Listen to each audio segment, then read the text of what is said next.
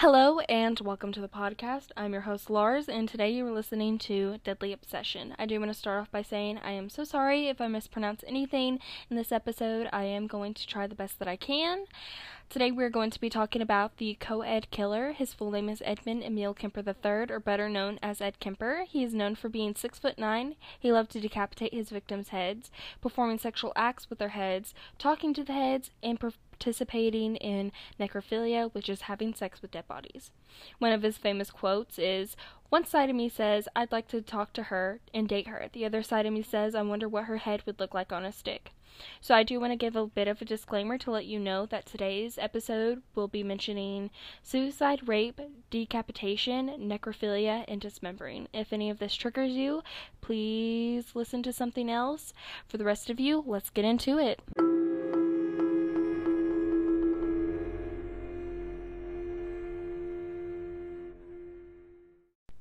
On December 18th, 1948, Ed Kemper was born into an extremely dysfunctional home. His mother had undiagnosed bipolar disorder. She was not the best mother. She would constantly make Ed's dad her punching bag for all of her anger and aggression. This caused a lot of problems in their marriage, to the point where Ed's father would do anything and everything to get away from Ed's mother because he could not stand her. And I partially blame Ed's mother for the way that he is and why he became a serial killer, because she famously said that she refused to coddle her son because she was scared that it'd make him gay. And that's probably why he is the way that he is and why he ended up killing her later on in life. So I think she should have been focused more on him not becoming a serial killer, but who knows, right? So if you take a look at Ed's childhood, you could tell that he was never a normal kid. He liked to play games like electric chair and gas chamber, which he would make his sisters play with him, and they would blindfold Ed, and Ed would pretend to get electrocuted or get put into a gas chamber, and he would act out in like these big great scenes of him dying. He also would take his sister's dolls and decapitate their heads and cut off their hands. And in an interview, he said that he would get sexual gratification when doing so. He also later admitted that he had fantasies about killing and decapitating his own mother since a very young age. So I just think Ed was kind of always like this, to be honest. Well, in 1957, Ed's father had had enough of Ed's mother, so he had decided to leave the family once and for all, and he had left Ed there with his mother.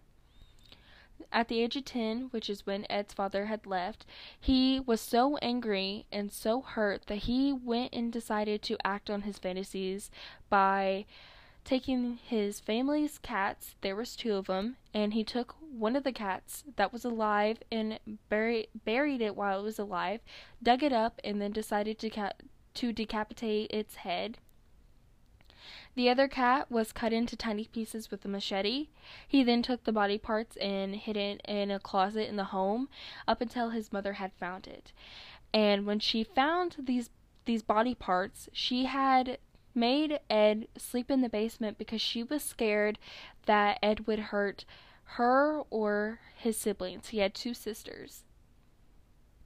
Now, Ed's mother needed a new punching bag since Ed's father had left, so she would constantly sit there and insult Ed for a long time. And like I said, she would just sit there and emotionally abuse Ed to the point where at the age of 14, he got so tired of his mother that he went and ran away and had decided to go live with his father.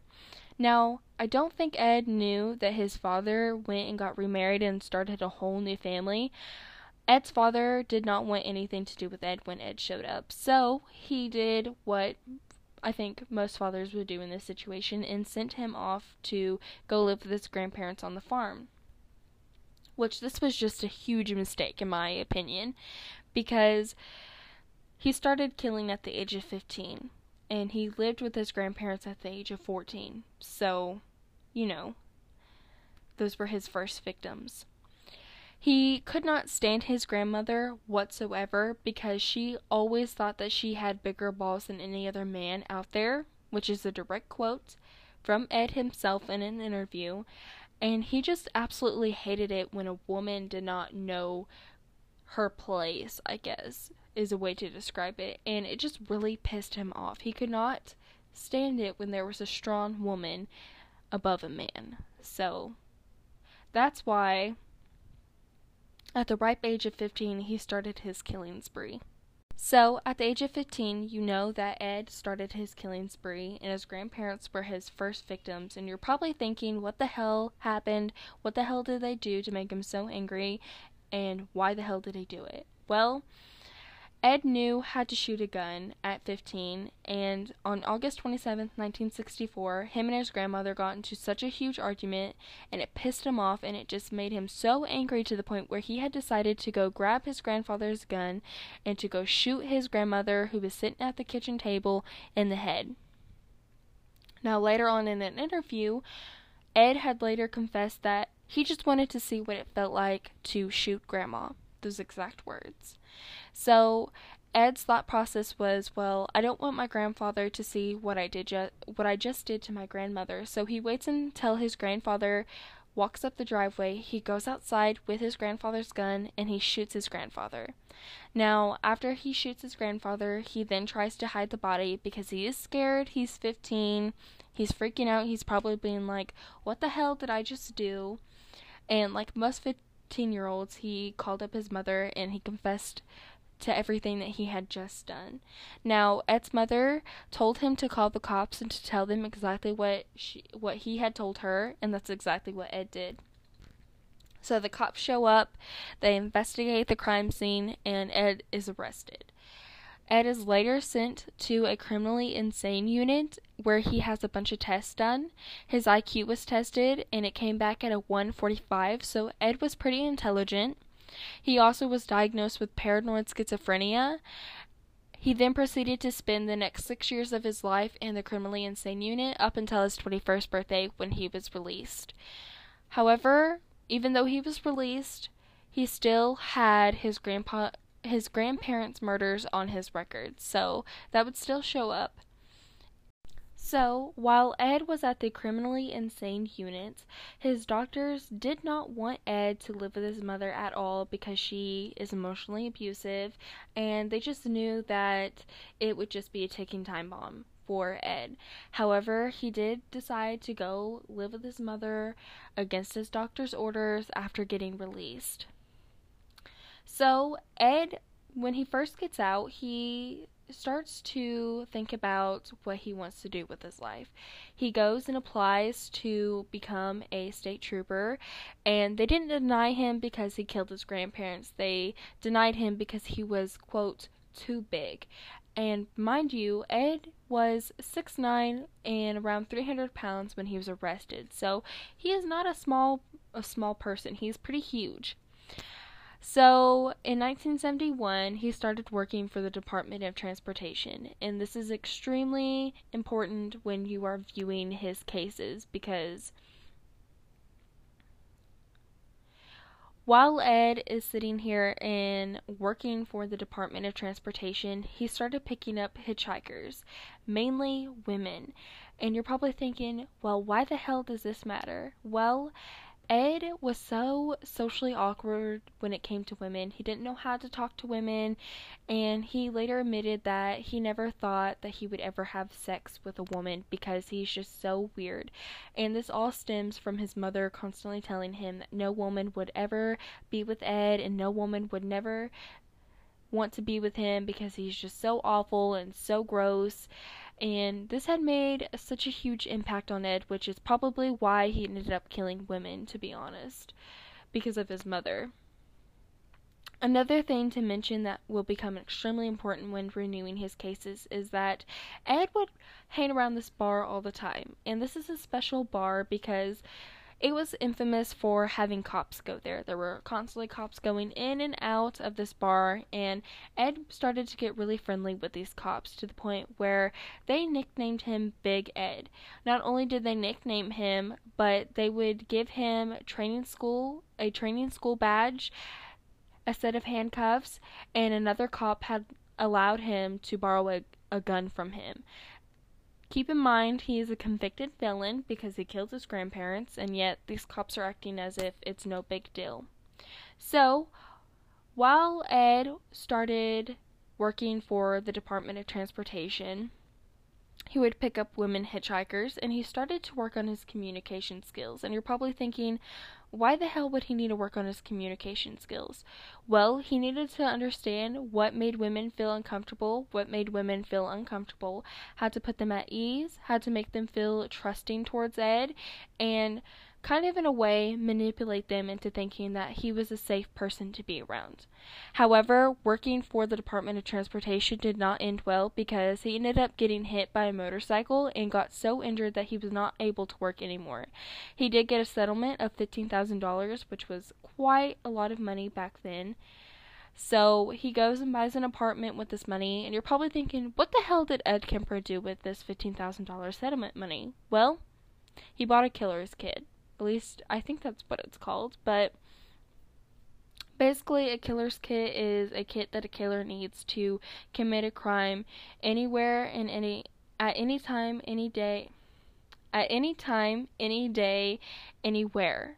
So his killer's kit consisted of tools that he could need, a gun, a knife, handcuffs, and other things that he possibly would end up using when killing a woman. So, if we take a look, he has communication, he has a killer's kit, he's friends with cops, and his vehicle looks like a cop cruiser, which I think these are all just red flags. Now, in an interview, Ed had said that he had picked up over 1,000 women and had let over 1,000 women leave his grip. So, Ed's sitting there, he's testing the waters, and he's like, ooh, I have this woman in my vehicle, I have this woman in my vehicle, and I could kill them at any time. I could. So, he started kind of testing his urges to see how strong Ed was. However, he could not wait any longer because he does end up killing again. So Ed's sitting there trying to test the waters while also keeping his urges under control. However, he could not do it for very long because on May 7th, 1972, Ed had decided to kill again. So Ed picks up two women hitchhikers by the name of Mary Ann and Anita Lucchesa. He picks up these women, and his first initial thing was to rape these women. So he goes into the wooded area, and because he's a paranoid schizophrenic, things don't turn out the way that he originally planned. He asks Mary Ann to come out of the vehicle and to help him with something, so she does, and after he had got her away from Anita was still in the vehicle, he decided to stab and choke her to death.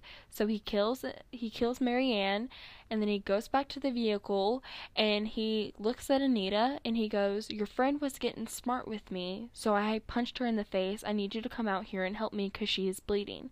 Anita walks out, and he goes up behind her, and she starts to struggle, right? And he's trying to stab her, and he stabs her. And in an interview, Ed had said that Anita is the victim that fought back the hardest, and that even though that he had stabbed her, she was still fighting for her life, and that he was the most difficult to kill, and that he had intrigued her. That is what he said in one of his interviews. So he ends up killing Anita, and then he takes the girls, he puts their bodies in the back of the trunk, and he starts to drive to his apartment. On the way to his apartment, he gets pulled over by a cop, and you're probably wondering, well shit, is this where it ends? And I'm sad to say, no, it's not. There are six other victims after these two women.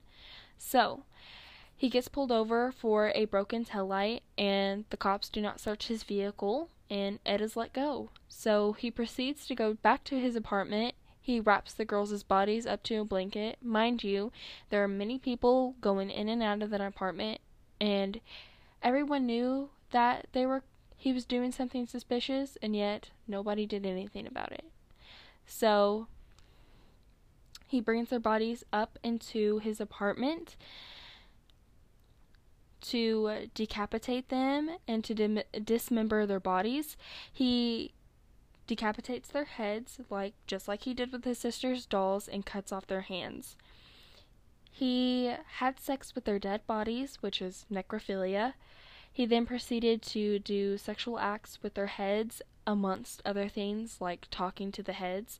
He then decided to get rid of the bodies, and on August 15th, they only found Mary Ann's body. Anita's body has not been found till this day. I don't know if it's because Ed didn't want to give it up, or maybe he did something weird with her body. Maybe he didn't bury them together. I don't know. I couldn't find anything online about it. So all I know is that Anita did not get to lay to rest, like her family wanted her to have. Sadly, these two women lost their lives at the age of 18 years old. So after Ed had killed Mary Ann and Anita, he had satisfied his urge to kill for a little bit longer that year, up until August 27th, where he was driving along and he saw 15-year-old Anika Koo waiting at the bus stop to go to her dance class. He pulls up and he asks her if she needs a ride, and they exchange conversation, and eventually she gets into the vehicle. He then proceeds to drive to a secluded area. He goes and chokes her. He then proceeds to rape her, and then he kills her. Now, when I was doing research on this killing, I could not find that much information online, which I'm kind of thankful for, because just reading this brought tears to my eyes. It was really hard for me to read. After killing Aniko, he then put her body into his trunk of his car. He then went to the bar with all of his cop friends and started drinking. Later on in an interview, he had said it's because he wanted an extra thrill. And what's an extra thrill when you're sitting there and you have a dead 15-year-old in the back of your trunk, and you're sitting there having a drink with your cop friends? And no one knew. No one knew at all what was going on, or the true monster that Ed Kemper is. After hanging out with these cops, he then took 15-year-old Aniko's body, dismembered it, and got rid of her body. I don't know if he ended up having sex with her head or not. He probably did. But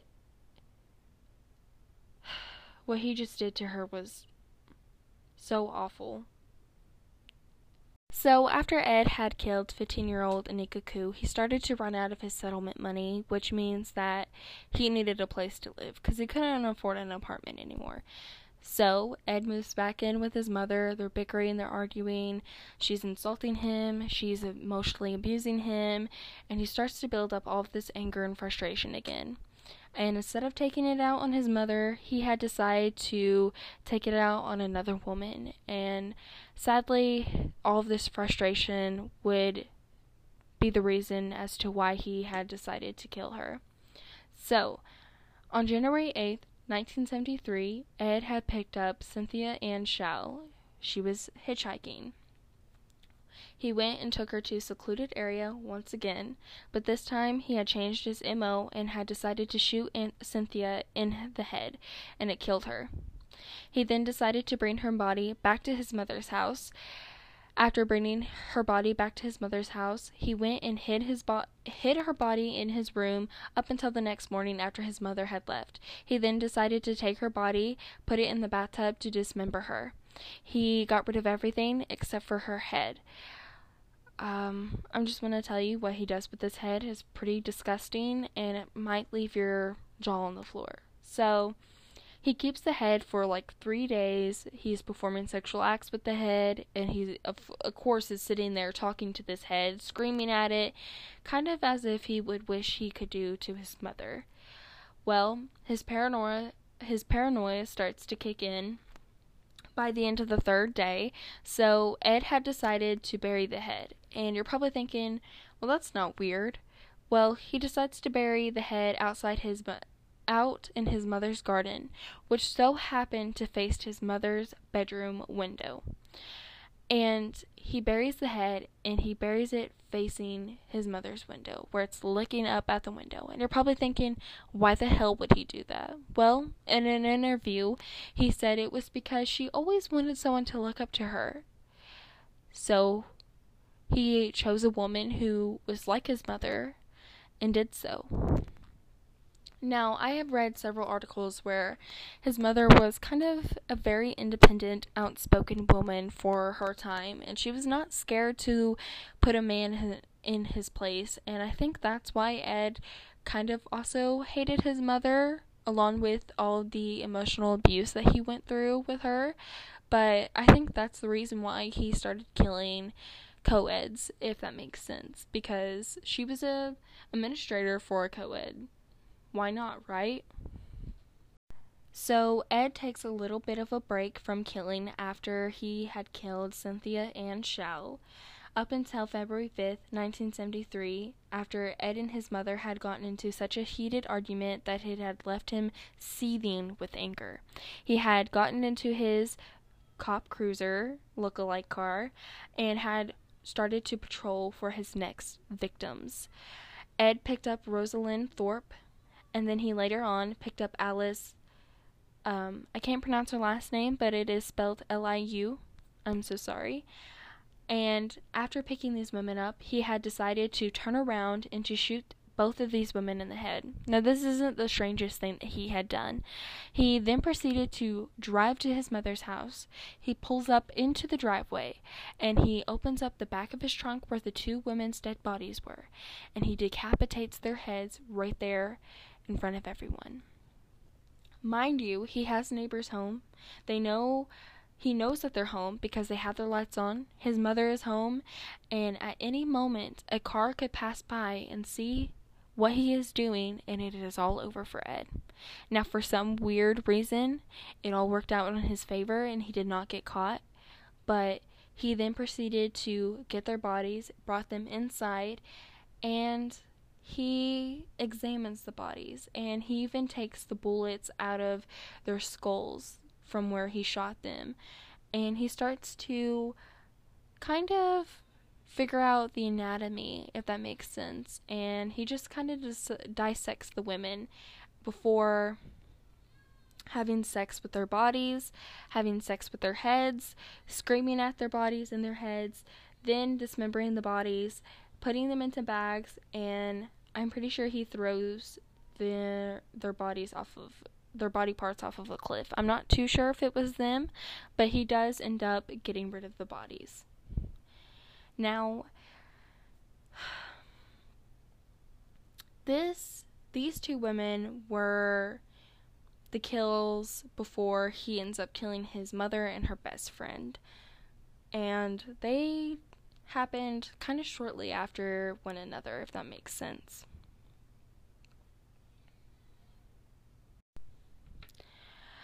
So on April 20th, 1973, Ed and his mother had gotten into such an explosive fight that this would be their last fight ever.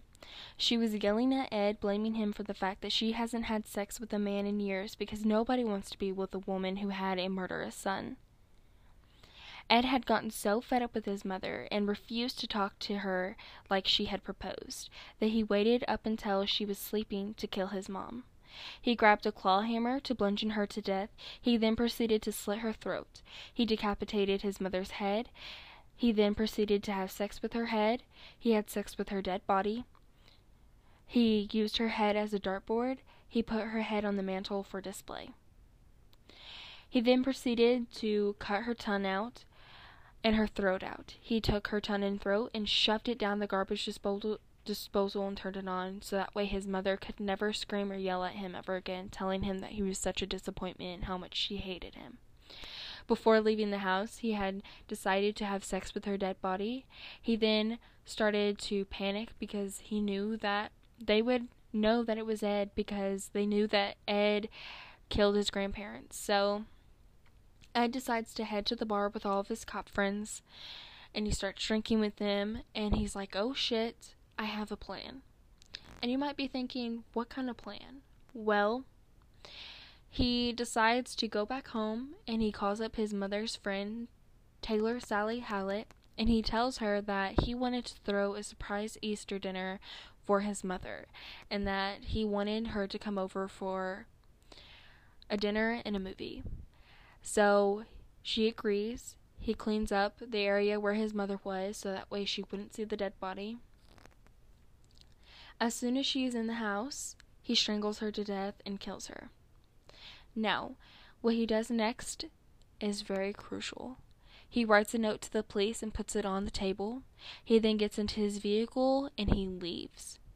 It wasn't until April 23rd when he had realized that nobody was talking about his mother's or her best friend's death that he started to think that was weird.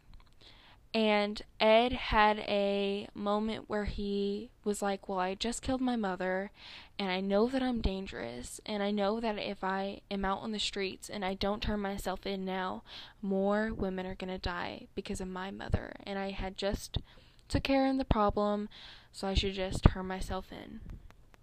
And that's exactly what Ed does.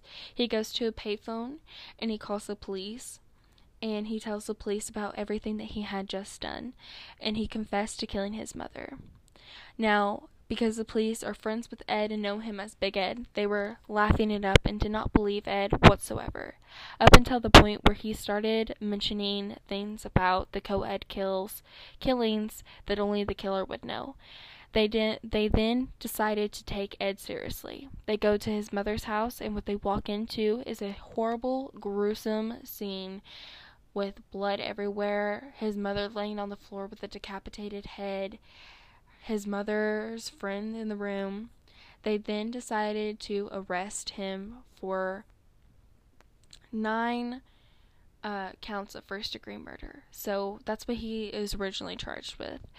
And there is a famous picture out there of Ed in the back of the cop car with one of his cop friends, smoking a cigarette and laughing it up. And you can just tell that it's not like they're talking to Dahmer or they're talking to Bundy. No. They're talking to like one of their friends that had just committed an awful crime to his mother. And they're just chit-chatting it up like it was a normal day at the bar.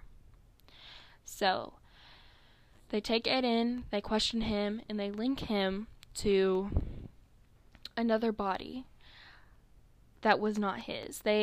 Like I said, they charged him with 9 counts of first-degree murder at first, and it's because at the time that Ed was an active serial killer, there were 2 other active serial killers in California too, and they had mistaken one of the other serial killers' victims for one of Ed's.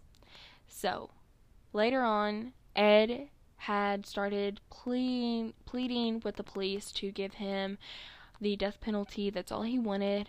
However, they could not do that because the death penalty was not a thing in California at the time. So he goes to trial and he gets convicted of 8 degrees of first-degree murder. So he gets convicted, and his sentencing is 7 consecutive life sentences. While in prison, Ed had tried to kill himself twice. However, he did not succeed, clearly.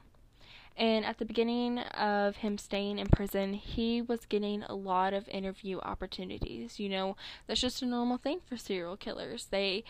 All these news networks are reaching out and asking for his side of the story. And Ed was infamous because he accepted a lot of these offers, and he would tell them about his hatred towards his mother and how he couldn't stand women who were like her, and his mother was so abusive towards him, and he hated his mother one minute and he loved her the next, and why he did what he did to those women. And I was watching an interview, and he just blatantly said, I blame my mother for killing those women, because if she hadn't had raised her son the way that she did, those women would not have been murdered.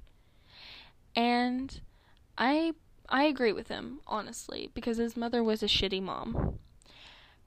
So he's sitting there, he's doing these interviews, and he meets up with the FBI.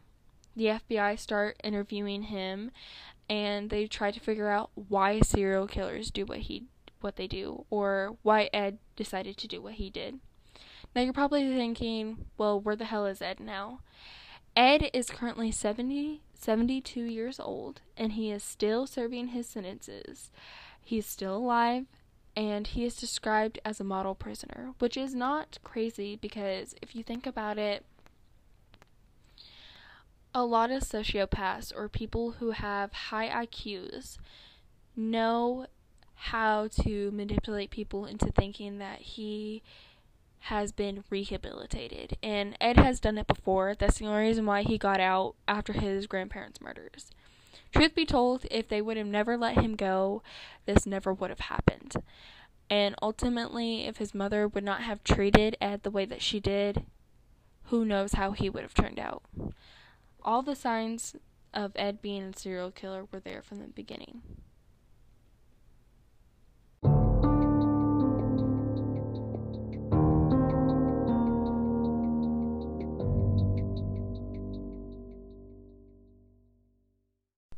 That concludes episode 1 of the Deadly Obsession podcast with your host Lars. I appreciate it so much that you guys took time out of your day to listen to me talk about a 6'9", 300-pound serial killer, also known as the co-ed killer. I do appreciate it, you guys, so very much. The next episode, I think I'm going to do Mary Bell, so tune into that. She is one of the world's youngest serial killers. If you guys have any requests, do not be afraid to send them in, and I will try to get back to you as soon as I can. I am going to be trying to put out an episode or two, more or less, depending on how much time I have each week to keep you guys entertained. Thank you all so very much for listening, and I'll see you in the next episode. Bye!